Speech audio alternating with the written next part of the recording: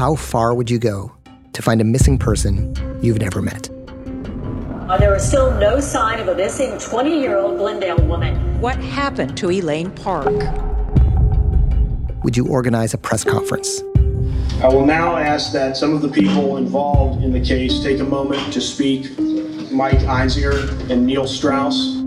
We're concerned citizens. Both of us are Malibu residents. The idea that someone could simply just go missing is very concerning to us. Would you raise an anonymous cash reward?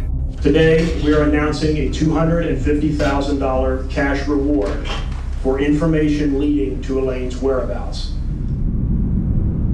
Would you track down the car she went missing in? The biggest thing with the car is just the fact that it was gotten rid of right away. All of a sudden now it's totaled. I mean, somebody was driving it who's not Elaine. Would you rent the room where she may have been murdered? Oh, you got to change it. We said first of the month out of 5. The 2 rents due on the 15th of each month. All right, it's official. Would you sacrifice your marriage? I just feel like I'm not being heard. I feel like this is very, very, very unsafe. But you have a family now.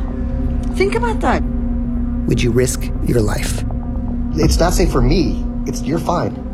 It's not safe for anyone right now.